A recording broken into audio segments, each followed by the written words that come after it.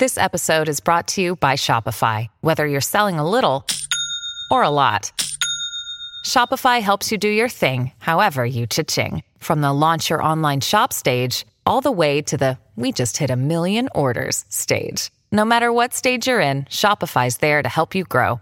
Sign up for a $1 per month trial period at shopify.com/special offer, all lowercase. That's shopify.com/special offer.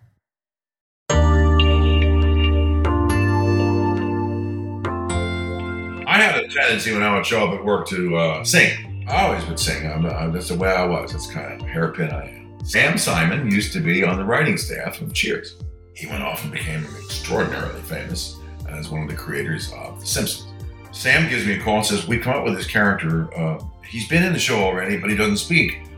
Now he's going to speak. We're going to find out who he is, and we think you should voice him. Are you still singing? It's who I am. So about a year and a half later, a buddy of mine who was a professor at Evanston, Illinois, sends me a picture. And he says, can you believe this? It was the side of a building painted with a giant mural of Sideshow Bob with the words underneath saying, "Free Sideshow Bob."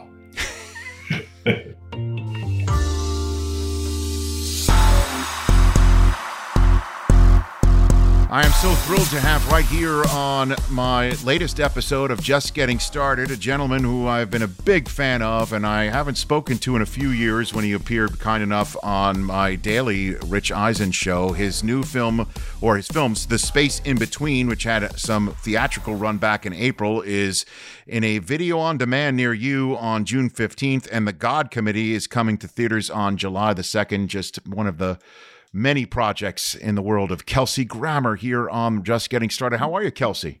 Good, Rich. It's good to see you, man. How are you? I am better for chatting with you. It is great to see you. This pod I started just a few months ago when we were really thick in the throes of COVID-19 and thick in the throes of when we might just get back to reality and helping people maybe get started with their lives, their careers, their stories, because everybody has an origin story. And I'm curious about yours, how you just got started, Kelsey Grammer. Oh, I was a grandson of a guy that was kind of an oil executive who raised me. My dad kind of disappeared pretty early on. I grew through my childhood. I was going to be a Navy man. My granddad had been a military guy. I wanted to go to the academy, go to Annapolis and stuff. And then Gordon, he died when I was 12. And that kind of just short-circuited the whole plan. And then I suddenly ended up really involved in literature, Shakespeare, some of the great novels. And I started thinking, well, I don't know if I'm a military guy. I'm thinking maybe I'm something else. Somewhere in around 7th grade, a new guy came to school to teach, and he was a choir director. He said, I want you to come into my office tomorrow and audition. He said that to every boy in the school. And we all went. Cut to a year later, he's got these 5 or 6 different groups. And I ended up being part of a group called the Singing Pines. Okay. We wore sort of tuxedos and the girls wore sort of formal dresses, and we all sang. We went to different clubs around the Fort Lauderdale area and sang for the Bridge Club or for whatever event. And a couple of years after that, a fellow came to school and said, I'd like you to do a play for me. So I did a play.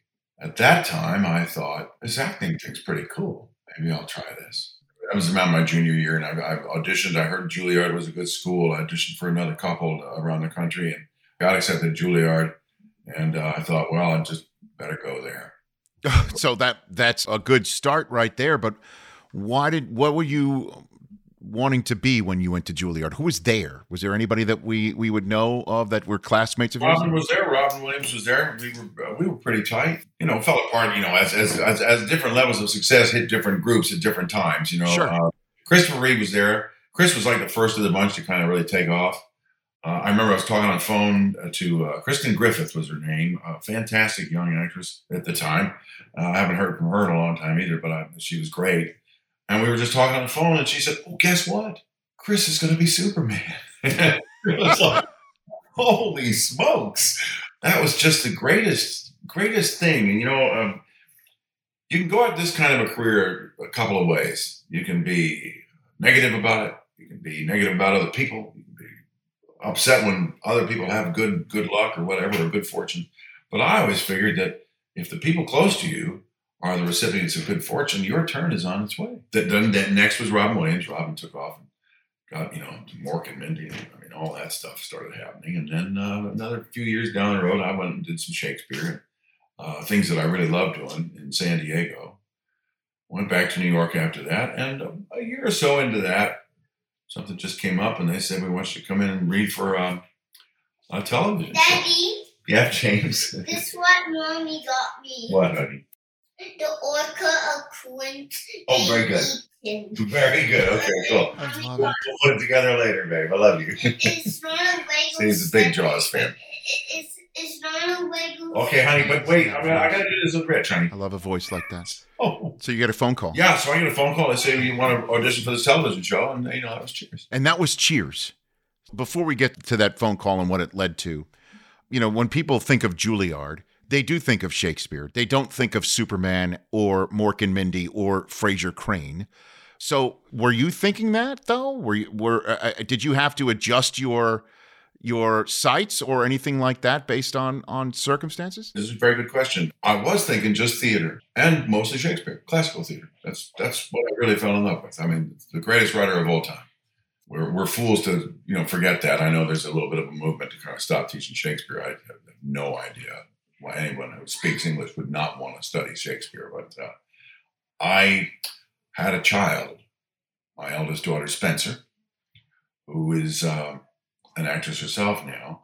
But it was when she was about 3 months old, and I was walking across the park with her wrapped up in my shearskin overcoat, and looking down at her, and I thought to myself, I better get a real job.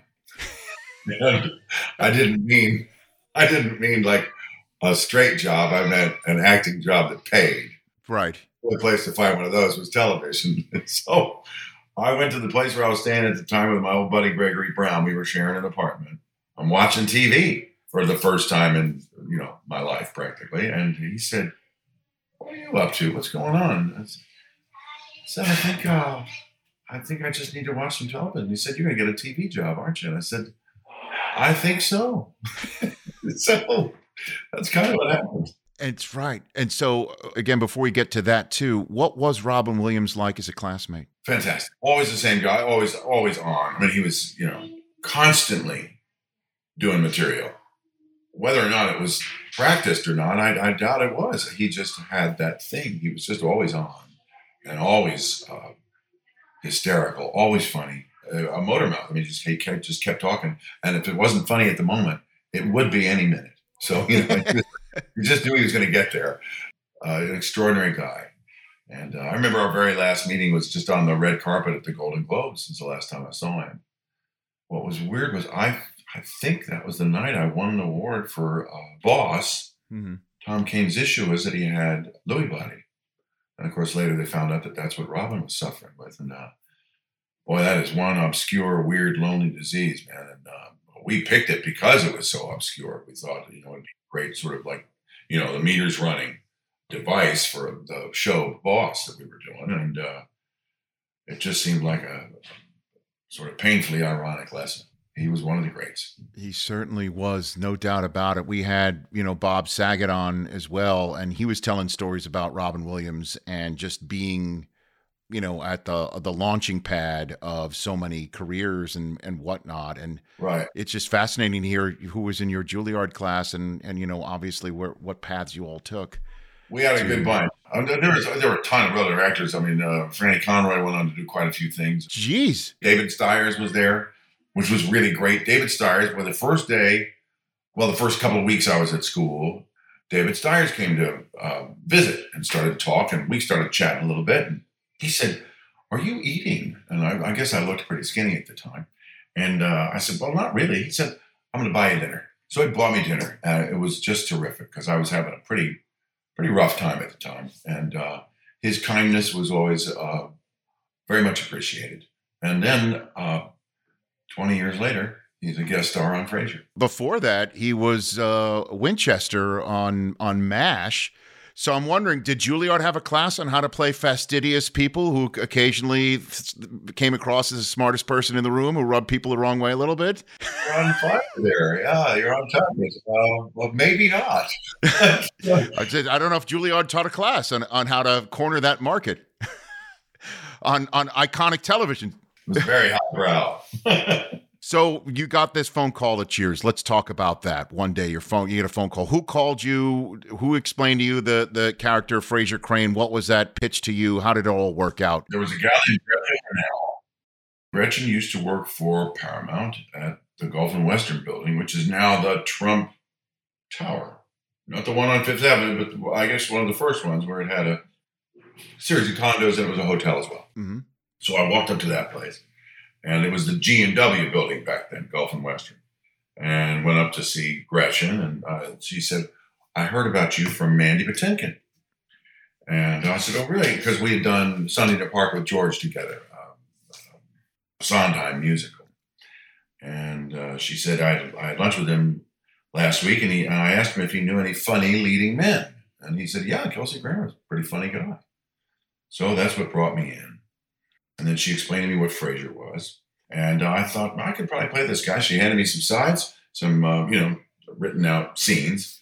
And I went home and sort of looked through them. And I went in the next day and I read for her. And then she said, we're going to put you on camera. We're going to do a camera test. What did she call it? It was called a personality test. Okay. So I said, okay, great. So I went home that day and I thought, personality test. Well, let's just look and see if I can play this guy, I think. And I thought, who is he? He's kind of a preppy guy, a little bit sort of highbrow, maybe a little awkward. So I remembered that my mother had given me some Christian Dior golf slacks that were bright yellow. And I thought, I think that's this guy. Well, I dug them out of my old chest and I realized, oh, crap, they haven't been hemmed. So having learned to do a nice cross stitch back when I was doing costumes at the Shakespeare Festival,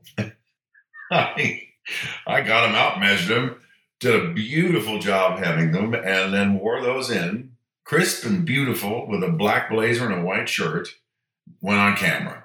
And that's when Jimmy Burrows basically said, well, that's one of the funniest looking guys I've ever seen. I've still never really been very charmed by that statement or flattered, but nonetheless, it got their attention. And I flew out to California the next couple of days, read for a group of people, and they finally got me a job. Hey, it's Kaylee Cuoco for Priceline. Ready to go to your happy place for a happy price? Well, why didn't you say so? Just download the Priceline app right now and save up to 60% on hotels. So whether it's Cousin Kevin's Kazoo Concert in Kansas City, go Kevin, or Becky's Bachelorette Bash in Bermuda, you never have to miss a trip ever again. So download the Priceline app today. Your savings are waiting. Go to your happy place for a happy price. Go to your happy price, Priceline. What in the world was it like to be on the set of Cheers when it was taking off and then as iconic a television show as there's ever been? Yeah, well, it was a wonderful bunch. I mean, they caught lightning in a bottle, I guess. I mean, casting-wise, they just nailed it with everybody. And I was, blessed to be invited into that bunch. I mean, they'd sort of written themselves into a corner, I suppose, and they had to break up Sam and Diane for a while. And so there was my opening. And I was lucky enough to be able to, get enough laughs that they thought, well, we should keep him around because obviously I wasn't going to stay with Diane. So that it worked out really well. And they were, Jimmy's, arguably one of the brightest guys in television, certainly. Was so easy to get along with. I really, really enjoyed him. And of course, I didn't know he was Abe Burrows' kid at first. And then somebody said, oh, you know who he is? He's Abe Burrows' kid. And I thought, well, Abe Burrows, I used to watch him on To Tell the Truth. So or What's My Line? It was one or the other. We all just sort of fell in love, and with Ted and with Woody went after Nick Colasanto died, who played Coach. Rhea, same thing. Rhea and I get our hair cut by the same girl to this day. So it's a big part of my life, a good beginning in Los Angeles. And it was Nick Colasanto who said, after the first day of reading, he walked up and he said to me, "You're good. Never forget. You are born with one set of fingerprints. I said, thank you, having no idea what he meant.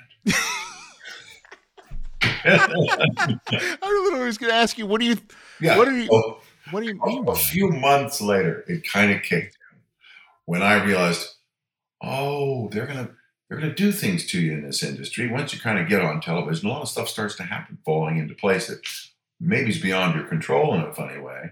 You don't want to lose sight of who you are. So I was born with one set of fingerprints.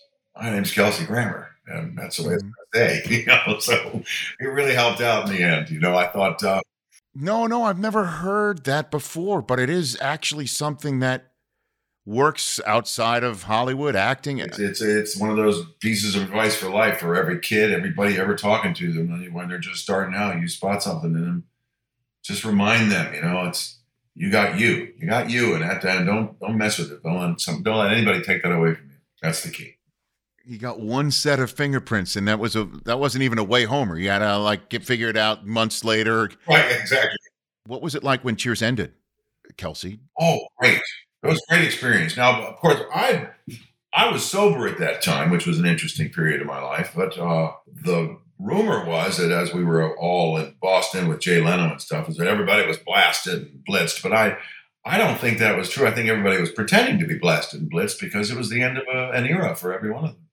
I mean, that was the first real big shot that any of them had. And they were all just loved and adored by the people of Boston and by the television audience. And I think they all kind of knew that it was a time that should be celebrated. It should be, captured for life because it's not going to happen again. I was pretty fortunate to go on to something else and have that work out. But I mean, that moment was huge for a decade of our lives. We all lived in that light, and it was fantastic. And the Charles brothers who wrote it, the guys were amazing. Right, and it's also rare, though, Kelsey, to continue to play the character and have something entirely different as well, and be so monstrously successful in its own right. Did you have that lined up when Cheers was ending, or what was the sequence of that? In the 8th season of Cheers, the folks at Paramount came to me and said, listen, when Cheers is done, we'd like you to do a show. Cool. Didn't really think much else about it. So we kind of inked a little deal, a production deal that said that's what we would do. Once Teddy basically said that he was done. And on the 11th season, he said, that's it. It's my last one. This is it. So we started developing at that point and started to meet with a few writers and have a few ideas. And so once the show ended, we got back to work and came up with a script for an idea about a guy who was kind of a Wall Street mogul who had a motorcycle accident because he was a bit of a wild guy. I think I personally probably inspired that. And the president of Paramount invited me to dinner after we submitted the script. John Pike was his name. Is his name. I still see him over at Bel Air Country Club. John sat me down after the first cocktail and some spaghetti and said, Kelsey, I think a sitcom should be funny. I said, so you're not really in love with this idea we have? He said, no, I think you should play Frasier. Made some sense to me. I mean, built an audience, interesting guy, certainly not developed yet. Certainly we don't really know who he is yet. The only thing I added then was I thought, well, let's get rid of wives and children. Which is... Why is that? If you've got a relationship that was kind of a soured relationship, I didn't think it had much comedy in it. We'd already had a breakup with Lilith, so I thought, well, let's not hang on with that. But the son, I wanted him to be a responsible father. But children on a television sitcom are the most interesting thing on the show because they're growing up. Mm-hmm. Change from month to month, as you see when you go away for 3 weeks from your own kids. You think, oh my God, look what happened to them. So I think what happens is a show is by default, it has to revolve around this growth that's taking place. If it's a young man who's cute, that becomes the story, whether or not he's in a boy band or whatever. That's what I'd rather do a show that's funny that isn't centered around the kid. So I got a dog instead. Yeah. And you also, I mean, who came out? I'm fascinated by this, Kelsey, and I this sort of stuff I can't get enough of, and I think the listeners either, because, you know, was there any part of you that thought maybe I shouldn't do that? Obviously, you have won a Tony Award, you have won a Golden Globe for a completely different role in Boss, you know, like you have done other things, but did you at any point in time think to yourself, maybe I shouldn't do that? Yeah, it happens all. Yeah, you do go through that. So why did you agree? Why did you By assent? then, I'd already had that conversation with myself. I had that one before I did Cheers. That was the one that said, this could mean the end of your career, right? So I said, okay, fine. But so 20 years later, Frasier was over. So it's okay. Well, and I do want to get in a second to see if Frasier is in fact completely over, but who came up with the idea to make Frasier a talk show host in Seattle with a father who's completely different from him and a brother who's even more right? This is good. Frasier-like? Peter Casey was really responsible for the father element because we sat down and talked at one point. He said, you know, I've been really thinking about, we're in a generation now where a lot of our parents are moving in with us. And I'm not sure if that was particularly his case, but it was a phenomenon that had sort of been happening around our lives, you know, in that time in America. And we all agreed that was probably a pretty good idea. And that was when I remembered, I said, oh my God, I love John Mahoney. He'd be a great dad. And they all chimed in with that and called him and got him on board. And we sent him the first script. And I mean, the great thing about the first script was everybody, you know, it was such a good script. Everybody that read it wanted to be involved. So that was a blessing. But then the brother was a casting person's idea. They just said, oh, by the way, you know, if you're thinking of having a brother for Kelsey Grammer, this guy, David Hyde Pierce, looks just like him. So that's how that was born. And then Jane as Daphne, they thought somebody needed to look after Martin because he, you know, had the hip thing and needed to do the rehab. And we weren't exactly sure what that was going to lead to, but they told me they'd hired a girl or were interested in a girl had an English accent. And I was kind of against that because Nanny and the Professor was still kind of in the back of my head. And I thought, oh, I don't know if that's a good idea. But they said, well, come down and read with her. So I drove down to the studio. They said, she's right in here. I said, okay, great. I'll go read with her. And they were all following me. And I said, no, I'll go read with her. And I said, okay. So I closed the door and we sat down. We talked for about 5 minutes, read through the scenes. I walked out and I said, she's great. Let's do it. So that's where that one happened. And then Roz, the character of Roz, was someone that they had known. There was a gal that worked in production with them whose name was Roz Doyle. And it was sort of an homage to her. And she was a great level-headed, you know, strong-willed woman who was a little quirky. And we couldn't find the right actress for it. We originally cast Phoebe from Friends. Yeah, and because we weren't sure if she was the right choice at the time. We just thought, you know, well, she's quirky and fun, so let's try that. And about a week into rehearsal, we said, damn, it's not landing. So we all knew who Perry was. She had done a Cheers before, and we called her and she read. We gave her the part. And of course, you know, the other actress went on to become quite famous in a show called Friends. No question about it.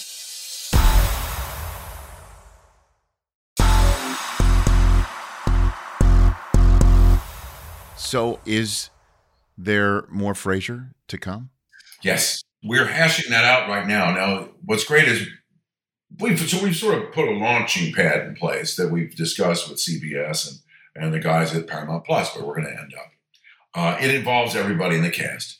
Some of the cast members are probably, you know, are wisely a little leery of that. So we're tweaking some of the script ideas and coming up with another draft, like a polish, to invite them in a more significant way so they understand that, you know, oh, okay, this is where we're headed as well, seeing as how we have what is the groundwork for where Frasier's going to go next. I mean, the best thing I can say now is he's a bit like George Bailey, Frasier. You know, it started out that way. He's got an idea of how his life is supposed to go.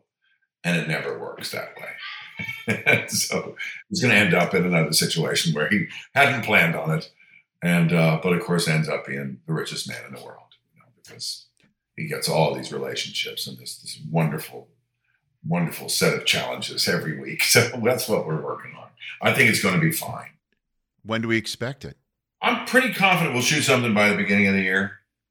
And then it's kind of up to them. We can turn a show around in about 2 weeks. But, maybe they'll have time when they want to release it. Is it still set in Seattle as well? Is that the idea, or? No. No, I think it's good to pick up and leave for new beginnings. And so that's what we've done. All right. I can't wait for it. And before we get to your current projects, what's your favorite Simpsons episode? How did you get involved with them? Those are 2 questions. You can handle them however you wish, in whichever order. I had a tendency when I would show up at work to sing. I always would sing. That's the way I was. That's kind of hairpin I am. So I used to walk into the set of Cheers often and sing, "Oh, the good life." And everybody kind of get a giggle and say, "Oh, that Kelsey, he's irrepressible." Sam Simon used to be on the writing staff of Cheers. Mm-hmm. He went off and became extraordinarily famous as one of the creators of The Simpsons.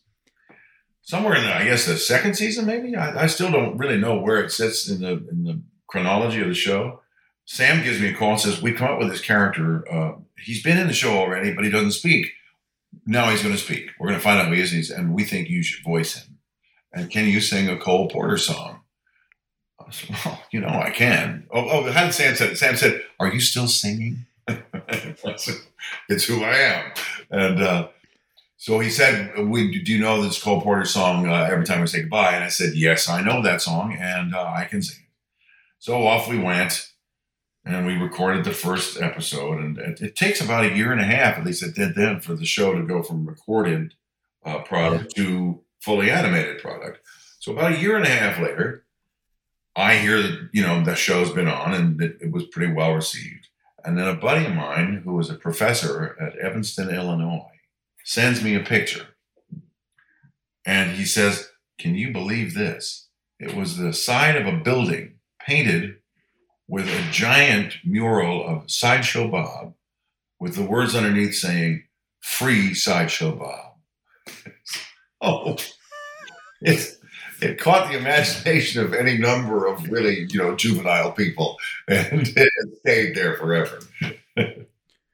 And what's your favorite Sideshow Bob? Favorite Sideshow Bob? Well, it would have to episode, or it would have to be the one where I sing the songs. Where I sing HMS Pinafore. I mean, it is. It has to be. That's the one with the rake. The rake is, it's like my greatest girlfriend.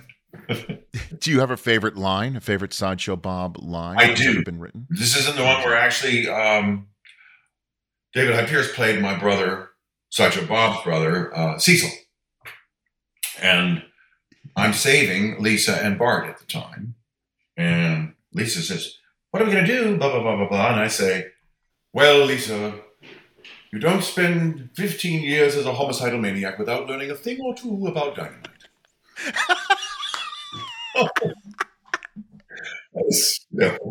So that's my favorite line. When that's written and on the page, you must say, "I can make an absolute 5-course meal out of that." You're like, you must have just been doing mental cartwheels when you see a written line like that for you. There's a certain lilt to it. A thing or two.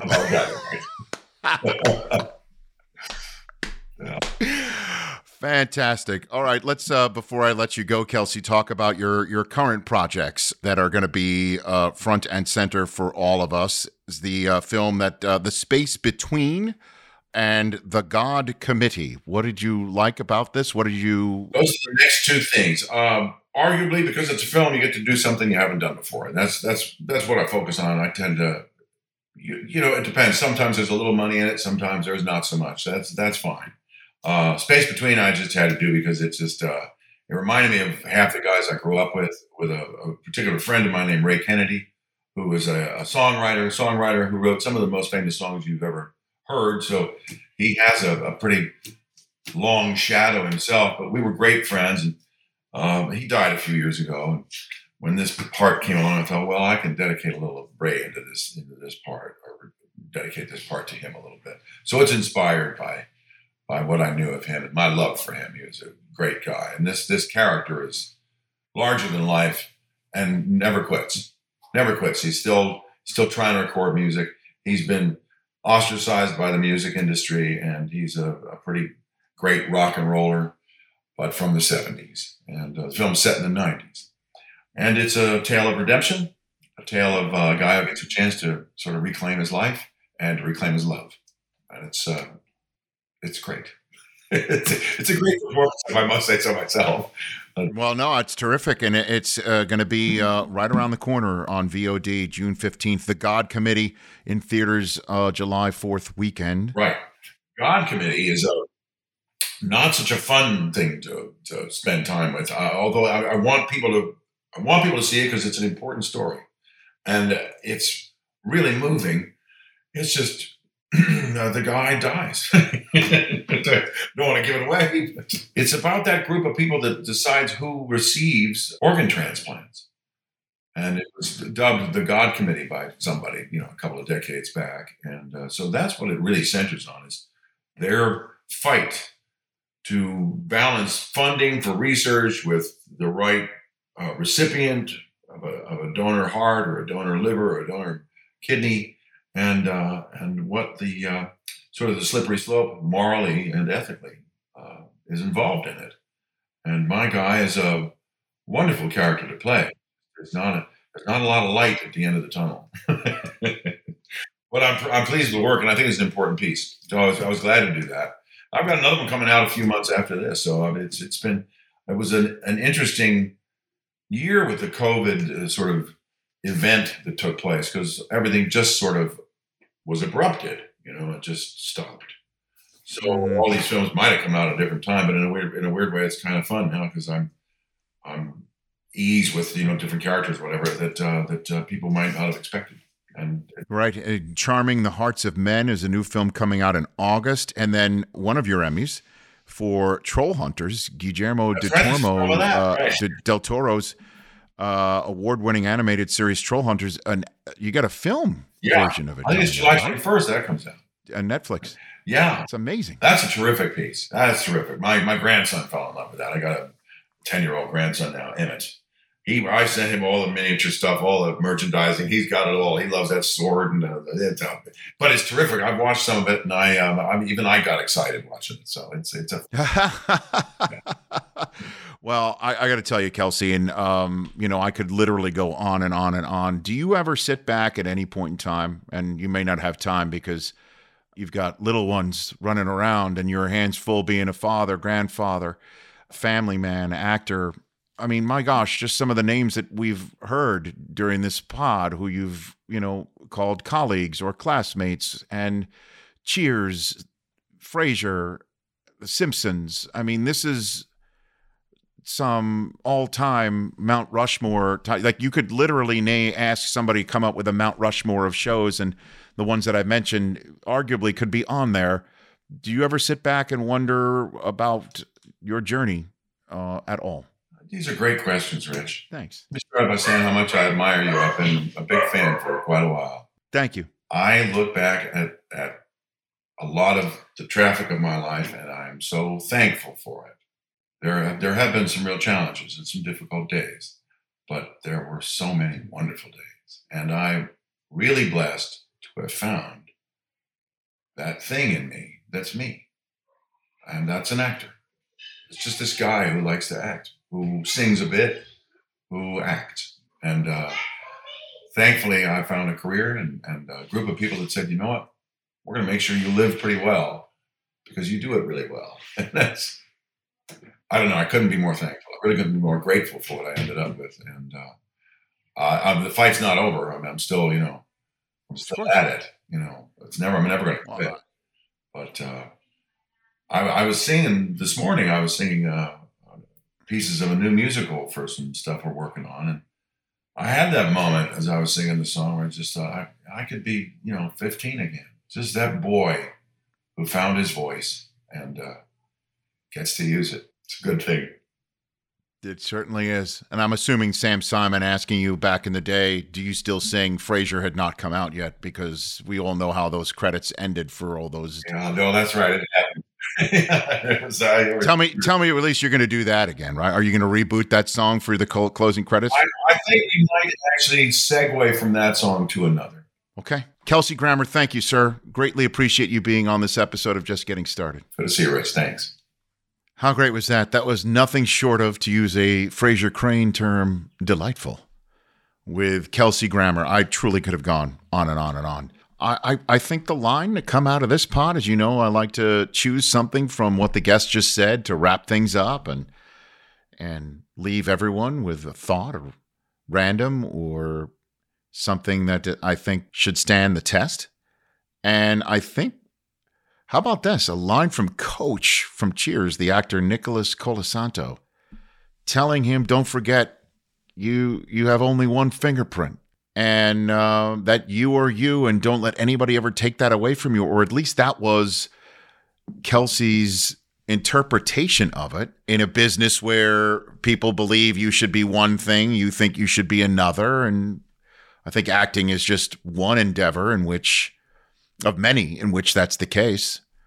I kind of dig that. As you know, over the, first dozen or so episodes of this show, that's what this show's about, is a conversation with somebody to leave you with something portable about how to go about your life. Maybe you learned something about one of your favorite shows, one of your favorite comedians, one of your favorite movies along the way.